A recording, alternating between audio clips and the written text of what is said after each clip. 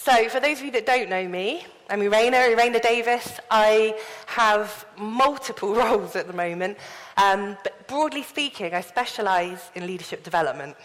And currently, I think there's a slide coming up with 3 different roles that I hold. The first is that I work with Commission at the moment, helping to shape and to head up their leadership development. So that's been one aspect of what I'm doing.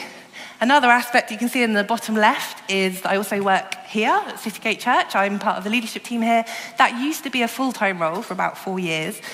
More recently, that's a very part-time role, if you ask my team, because I'm also now leading my own business, which is Leadership Culture in the Middle, where I get to work with lots of big corporates, private individuals, churches, charities, all kinds of people, helping them with leadership, which is really exciting. My background, the reason I started doing all this is because I love learning, and I started to lead in various contexts in a business setting, first of all. And the more I got into it, the more I learned about leadership development. I worked for an insurer, mainly in London, and I was privileged to be able to go on lots of courses, qualify, train, and all kinds of things. And then at one point, God just called me out of it and said, go and serve the church with that now. And it was such a surprise to me because I could never have imagined how my professional experience could benefit the church. At the time, I couldn't see how the two would line up at all. But now it's one of the biggest privileges of my life to be able to combine the two. It really is. Of all the things that I've worked on and done in the leadership space, the thing I'm most passionate about, as Chris said, is seeing leaders grow and seeing new leaders released. And the reason I'm passionate about that is because I honestly, genuinely believe that leadership really matters to God. It's not to say that he values it more highly, but he does place a focus on it. And we see it all the way through Scripture. We see that leadership is talked about. We see that most of particularly the Old Testament and some of the New, we've got a lot of books are named after people because they led. There's a real focus on it because they're the people that take God's people forward. And if we get to play a part as leaders in creating that, then how amazing is that? If you're a leader in this room today, that is part of your role, is to bring through new leaders that are going to take God's people forward. It's a key part of your role. And controversially, the other key aspect is succession planning. And the reason I say it's controversial is because every time I say that in a church or ministry context, I always get a few frowns. And someone always says to me, oh, I'm not sure about succession planning. It sounds like a bit of a businessy concept to me. And we are not a business, we are a family. And you're 100% right. We are a family. And yet, I think we've got it the wrong way up. I think that succession planning is a biblical principle that the business world have nicked. And that actually happens quite a lot, by the way. The business world is full of stuff that's biblical, that they've just repackaged and given a different name. But if you think about it, from Moses handing over to Joshua, to Elijah handing over to Elisha, even David, who was picked and decided upon as the successor to Saul, long before he even stepped into it, we can see that God has been about succession planning. And so we need to also be about succession planning. If we're not thinking about who's going to lead after us, then we're not fulfilling all of our leadership role, and we're not following the model that God has given us. So this is serious stuff. We've got to prioritize it. And I know, because I've worked in the church team, I know what it's like. You're so busy dealing with the immediate that sometimes thinking about the future can just feel like one thing too many. But it's such a critical part. I want to hone in on one area that I think is the most important skill that we lack in raising leaders and multiplying it around us. And it's not a very sexy word. The word for this skill is called delegation. And there's a reason I didn't call this seminar delegation, because none of you would have come. And you know it. But it's really important, because if we don't delegate well, we will not see leaders released. I'll give you some examples, and then I'm going to give you some practical tips on how we do this. The reason I think this is really important is because you can send a potential leader on 100 outstanding courses. You can give a leader the best books that have ever been written on leadership. You can even pair them up with someone who's really amazing and say, copy them. But if you aren't delegating to them and giving them an opportunity to properly lead, they're not really going to learn because they're never actually putting it into practice. So that's why I'm going to talk about delegation, because it's going to help us to multiply leadership. Also, I am a big fan of courses, but they're not the thing that raises leaders. Ultimately, you are the mechanism by which leaders are raised. So if you are a leader, the only way they're really going to lead is because you give them a space to. I'm going to give you an example from my own experience in church life. I was once asked to lead a small ministry in my church. It was a course that was running. It wasn't, like a big course. It was quite a little thing. But I was really excited. I thought, okay, yeah, I lead at work. I've got a senior leadership role. I've got lots of experience. I know about leadership. This is really exciting, and I get to do it for God. And I started to get stuck in quite quickly.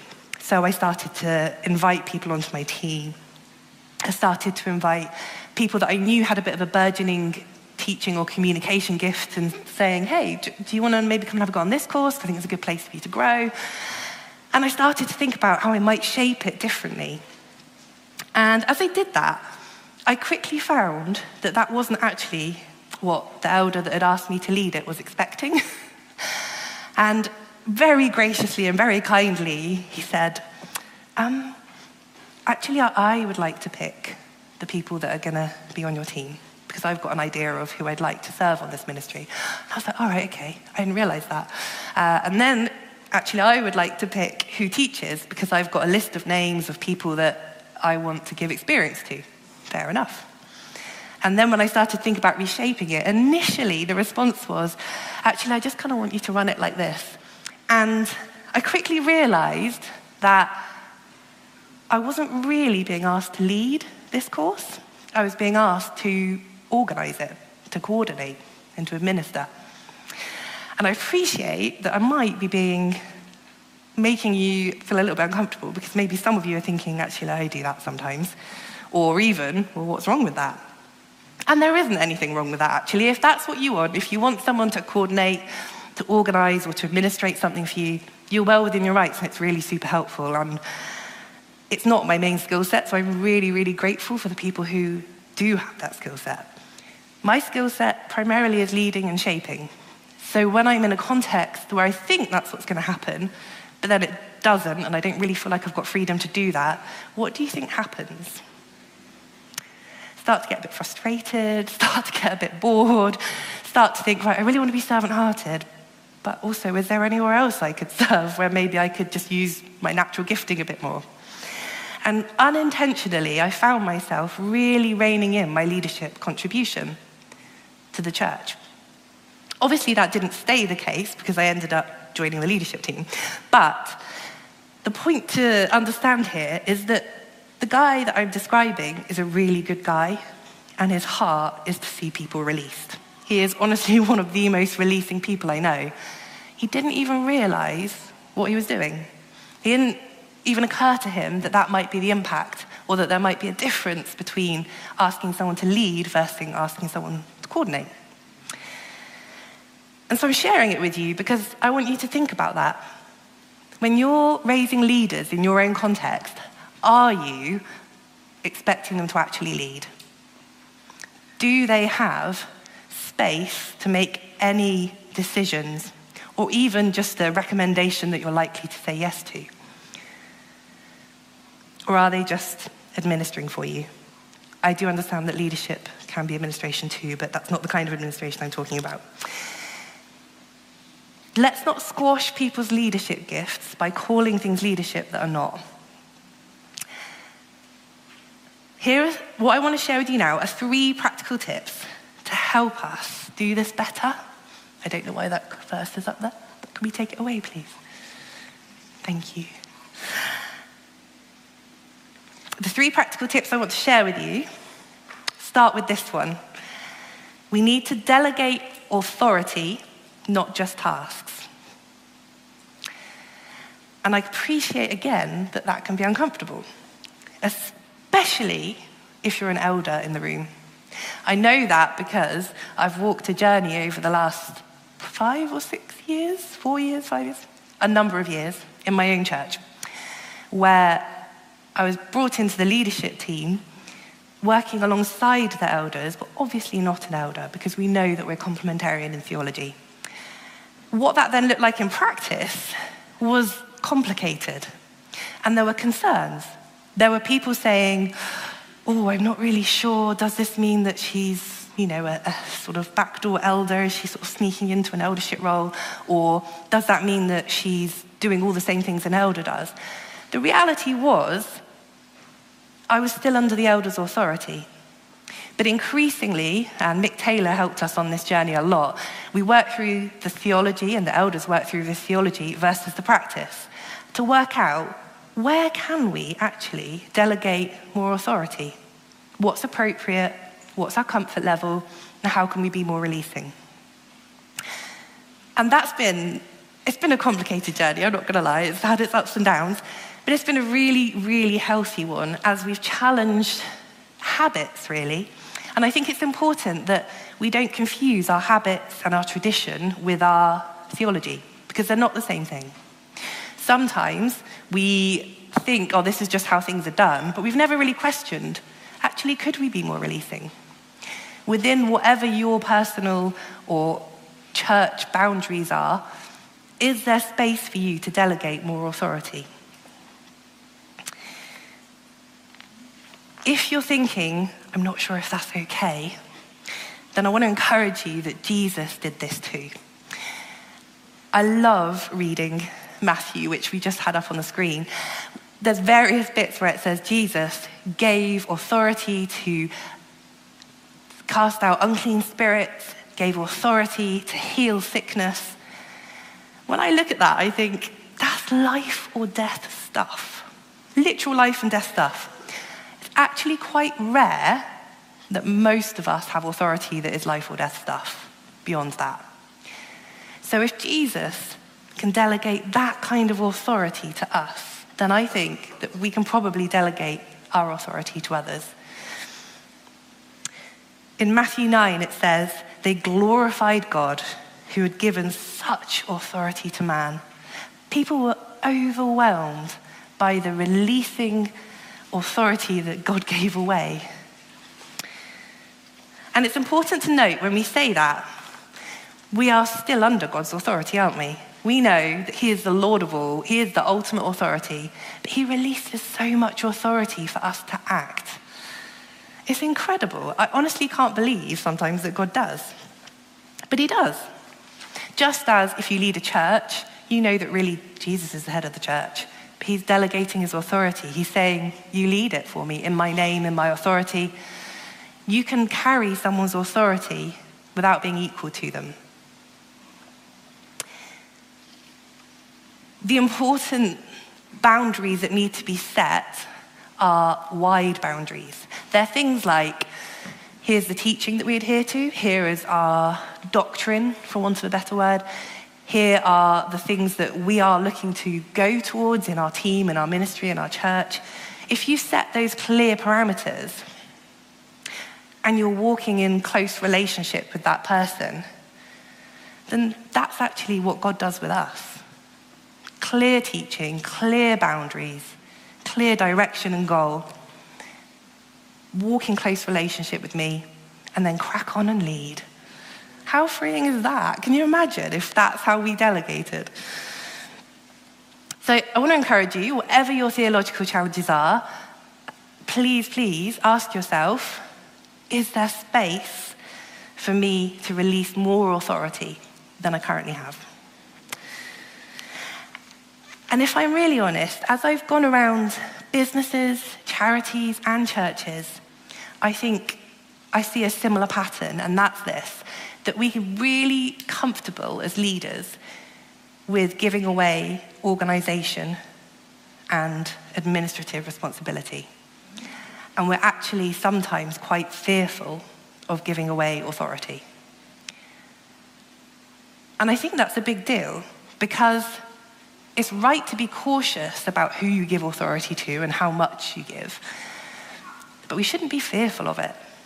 We need to give some away. We need to follow the model of our King. If we're not giving leadership authority away, then leaders won't be able to come through. And we're starting to stifle the growth of what's happening around us and stifling something of the purposes of God.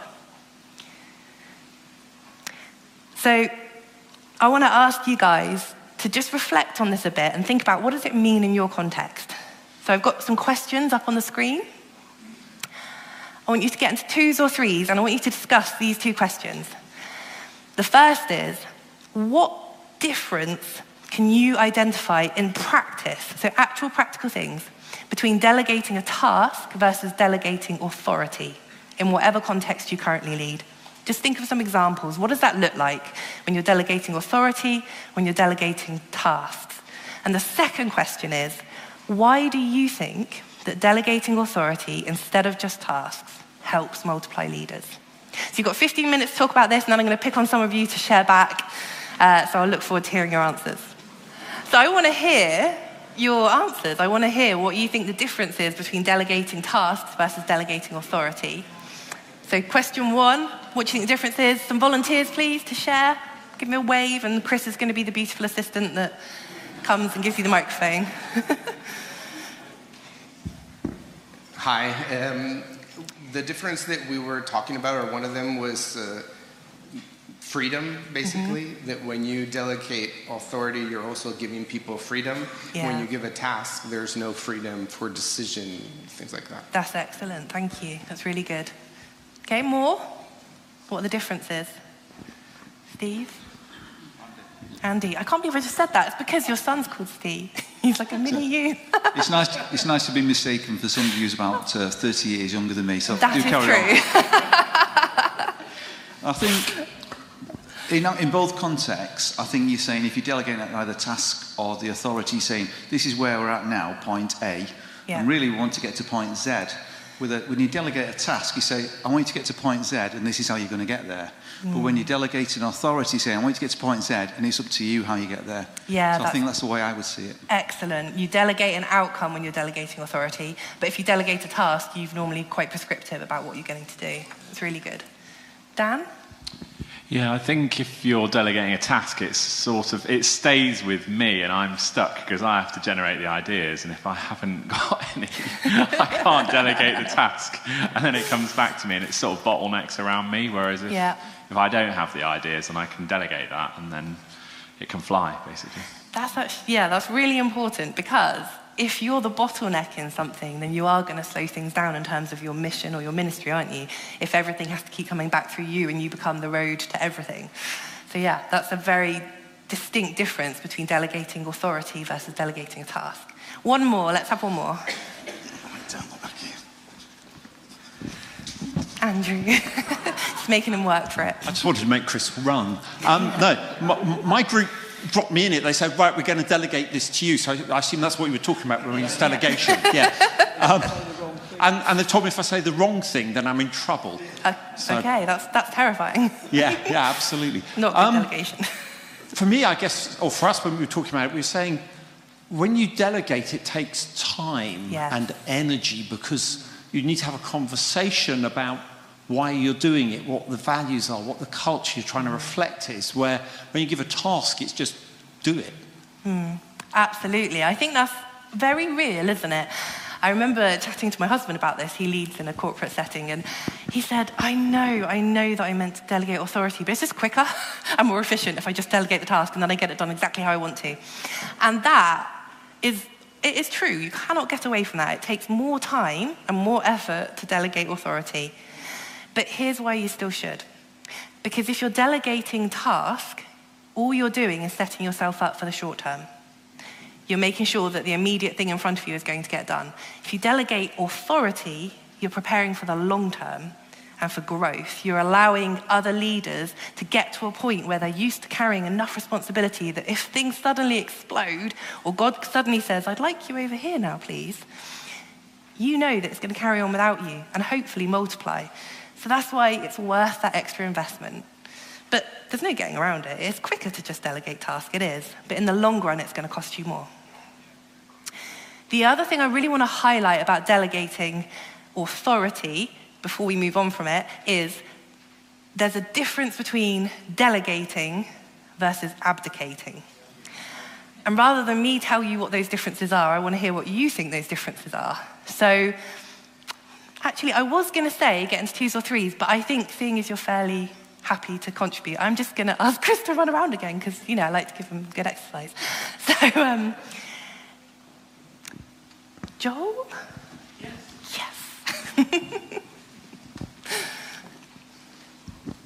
I'm Raina Davies, knows who I am. Proud moment.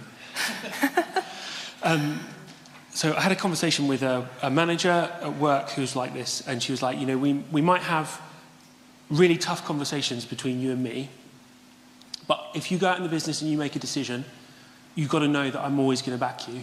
Oh, that's whatever fantastic. decision you make, it's on me, and I'll fight the battle. And that for me is the difference between delegating and abdicating. It's maintaining the responsibility, and it's still your thing, as opposed to abdicating, which is just the removal of responsibility. That's so good, Joel, thank you. So I hope you guys got the gist of that it's creating a safe environment for your leaders, or your potential leaders, to do things knowing that if it goes wrong, you're not going to come down on them like a ton of bricks. And that if it goes wrong, they're going to have your back and they're going to help you. My friend Sam Priest, some of you will know him, I remember him describing it once as this, that when you're a father helping your toddler to learn to walk and they fall over, they're not in trouble, are they? They're encouraged to keep trying. Maybe you might explain to them a few tips to help them do it better next time. And that's the kind of environment that we want to create, whether it's bringing someone through into discipleship as a believer, or whether it's bringing someone through into leadership. They are not going to be perfect. But that sense of you can go out and lead and I've got your back is so freeing. It allows you to know that you can act. Thank you. Another example then, another difference between abdication versus delegation. Got one over here, maybe? Poor Chris. Hi. So I guess for me, I feel like with the word abdicate, it's about drawing back, but also emotionally drawing back, like, oh, I don't want to do this anymore, like, you take it. Yeah. And the idea of then, like, it's not just that you're not in it at all, you're not in it, but there's almost a negative, like, response to that of like, well, it's yours now and it's on you. But also that when you're delegating, sometimes you delegate responsibilities because you see gifting in someone else that you don't have, and therefore you can be supportive and behind them in a way that you know that you couldn't do it yourself. So the idea of like finding a role that you're then like, well, I don't know that I could do this, but I think that this person would be really good at it, to then bring them through in it, as opposed to just getting frustrated when you can't do everything yourself, and recognising other people's leadership giftings. Yeah, that's really good. So that's really saying that if you are giving something to someone because you don't want to do it, that's not really delegating, that's dumping. And if you're giving it to someone because you honestly think that they could bring something fresh, different, extra, or because you want to see them flourish as a leader, then that's delegating. And the key thing that I think was really helpful there is that you stay emotionally connected, you stay connected. And that can look like lots of things. It can look like making sure they're okay, not just abandoning them to it. It can look like making sure they know they can come to you with questions if they've got them. It could look like giving feedback. And feedback, honestly, is the most underused thing in our context ever. I think so many of us are uncomfortable giving feedback, aren't we? And especially if it's critical feedback. It's hard. It's really hard because we want to get on well with people. But if we don't give them feedback, A, they don't learn and grow, and B, they're not going to be very keen to be delegated to next time because they're not really sure how they did or what progress they're making. If that is something you struggle with, I want to encourage you, the course that we're developing at the moment that's going to be coming out for you for the new year is focusing a whole session on how to give feedback, because it is such a common thing to feel uncomfortable with, but it's a vital part of delegating. If you don't get feedback, you've been abdicated to. You've been dumped on. Controversial, but true. Let's have one more example. Abdicate versus delegate. Robin. Or Anna? You're delegating, excellent. An interesting thing that happens, I think, it does tend to happen with abdication, is that when things go wrong, you come in and take over. That's lovely. You step in and rescue. And sometimes don't even have the conversation with the person, so they really don't know what's going on. So. Yeah, that's so good. You're paying enough attention, if you delegated well, that you can step in and rescue the situation. You do it with grace, you do it in a godly way. But absolutely, sometimes you need to step in and rescue. I love that. Imagine if we could learn to delegate like Jesus. If we could literally say, I've given you all the teaching, you know where the boundaries are, I want you to stay in close relationship with me, but now just go and do and act and lead. How incredible would that be? If we get really good at doing that, we will find a lot more leaders starting to pop up around us. We carry his authority as well as being under his authority. And I know that this can be uncomfortable because, as I shared, I've walked this journey myself when it comes to being a leader in a context where I'm working with elders. And I've often heard people say, does that mean then that you've got the same authority? No. Does that mean then that you have no authority? No. And some people can be uncomfortable with that. But the reality is we are all under authority and we are all given authority if we're really going to lead. Okay, so we've talked about how delegation is about delegating authority, not just tasks if you're a leader or you want to grow a leader. We've talked about it's delegation, not abdication. My third and final point is to be conscious of the level of delegation that you're giving. So there's a lovely table which should come up on the slides, 5 levels of delegation. This is not my model. This is a very smart guy called Michael Hyatt, who is a leadership consultant. He's a little bit like me, but better and more successful. He works in America with churches and businesses, and he's come up with a way of explaining the difference between the ways we can delegate. So level 1 is do as I say. That is still delegation, but it's not delegation that's going to create leadership. So it's not wrong to say to someone, do you know what, I want you to do it just like this. It's actually really helpful sometimes. But be mindful that that's what you're asking for, and what you're going to get is exactly how you would do it, hopefully. Level 2 delegation, research and report back. That's not leading on something. And sometimes, particularly in a church context, we can call that leadership. We can say, I want you to go and take a lead on this. And what you actually mean is, go and find out about it, come back with some ideas, but ultimately I'm going to decide. That's not wrong. That's also really helpful. Again, just be conscious that it's not leadership, and it's not necessarily going to produce leaders. It might be that you start off there with someone that you're not that familiar with just to see how they do, but you wouldn't stay there necessarily. Level 3 is where you start to get into the growing leaders territory. I want you to research it and make recommendations. You're not just telling me a bunch of stuff so I make the call. I want you to come and tell me what you think is the right way forward. That doesn't mean that you have to do what they say, but you're asking for a recommendation, you're genuinely considering it, and you're allowing them to have a lead. Level 4 is even further than that. That's, I've actually given you authority to make a decision on this, and I trust you that you're going to make a wise one. You know the broad parameters. I know you, you know me, we're in close relationships, so you've got freedom to decide. Just let me know, just keep me in the loop. And level 5 is act independently. I'll check in from time to time, but you're pretty much autonomous. We'll give feedback, we'll have conversation, but just crack on. The reality is, especially if you're working with someone that's new to leadership or you're new to working with them, you're probably going to start at the lower levels because you need to build some trust. But over time, if you want to see leadership flourish, you've got to go beyond level 3. You've got to be able to give away some decisions. You've got to be able to give away some independence. And it doesn't mean that you're giving away authority. They're still under authority, just like we're still under God's authority, but there's so much freedom to be had. And here's a controversial opinion. Not everybody agrees with this, but I don't think that everybody is a leader. And I often hear other people say, everyone's a leader. And I think, no, they're not. And what I mean by that is people are gifted in different ways. I think everybody can self-lead, and I think everybody has a measure of influence at some point in their life over some people. But really, leadership is a skill and it's a gift. And if we try and make people lead that aren't naturally wired that way, don't have a desire for it, or aren't gifted that way, it can actually be quite stressful. It's not necessarily a kindness to say everybody can lead. So I'm saying that because when you look at this level of delegation, you also want to think about who's in front of you. Do they have leadership potential? And is it appropriate to give them level 3? Is it appropriate to give them level 4? Or actually, is it going to be really stressful and cause them to flounder? We want to serve people well.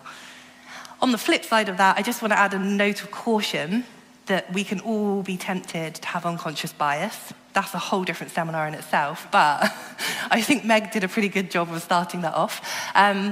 We need to make sure that when we are asking ourselves, is there leadership potential in front of us, we're not looking just for one shape, one way that leadership should look, one way that leadership should come across. Usually we look for the way that's most like us. It's human nature. Or you might look for leadership that's just like the person that you admire. That doesn't make it the only type of leadership. And if you're willing to take a risk on increasing slowly these levels of delegation with someone that's quite different to you, who you're not 100% sure about, but they've got a something, or they're looking like they want to take on more responsibility, they might actually surprise you. So I just want to encourage you there. So the key takeaway from this is that if you want to be growing and multiplying leaders around you, you need to be consciously choosing to delegate at level 3 or above with those people and increase it as trust grows. And I can't actually remember who said it, but someone said we delegate, I think it was Andy, not Steve. We delegate the outcome, not the goal. We delegate the outcome and the goal, not the process and not the steps to get there. Beg your pardon. I think that's really, really important because so often we get this wrong, and that tiny thing can make all the difference between I'm leading this versus I'm coordinating this. So just to summarize, those 3 tips for you: delegate authority, not just tasks. Delegate, don't abdicate. And most importantly there, give feedback so that people know how they're doing, good or bad. And if you're not confident in that, invest in some training or some coaching that is going to help build your confidence to do that well, because it's a kindness. And the third, define the goal, not the approach. Always be aiming for level 3, 4, or 5 if you want to be growing leaders. Most importantly, if you're someone here that leads other people, then helping leaders multiply and growing more leaders around you is just good discipleship. It's part of the gig. It's not an optional extra. It's not something we do if we've got time for it. As leaders, we're called to steward the gifts of the people that we lead. We're called to help them flourish and enable them to do what God has called them to do. And so we must invest in delegating well and creating that space for freedom to really act. We're doing it not just for our own sakes, although we get a lot of benefits from it. We're doing it for the glory of God. Let's pray. Lord, I want to thank you for every single leader in this room. I thank you so much for the gifting that you've put on them, the anointing, the callings. I thank you for the various shapes and sizes of gift. I thank you that we're so different. I thank you that although we all walk with a limp, our limps are different. I thank you that by working together, we can cover each other's gaps. I thank you that by releasing authority, we can share the burden and avoid burning out. We thank you, God, for the model that you've given us. We thank you for how you've shown us that you, the Lord of all things, the mighty one, the sovereign King, can hand over authority to us, life or death authority to see people healed. That you would say to us, go in my name, act on my authority. Oh Lord, we want to be more like you. We want to see more leaders come through, Lord, for your glory, to carry on your mission. We thank you, Lord, that when we look to Jesus, we can see that he put so much of his ministry time into planning to equip other people around him so that when he moved on, the work would continue and that they would do even more than he did. May we be those people, God, that do even more than the people that led us, and then excitedly expect that the people we lead will do even more than us. We pray, Lord, that we would be a releasing, healthy, delegating people that are not afraid of giving away authority, but we do it with your wisdom, Lord, and with your grace. Help us, Lord. In Jesus' name we ask. Amen.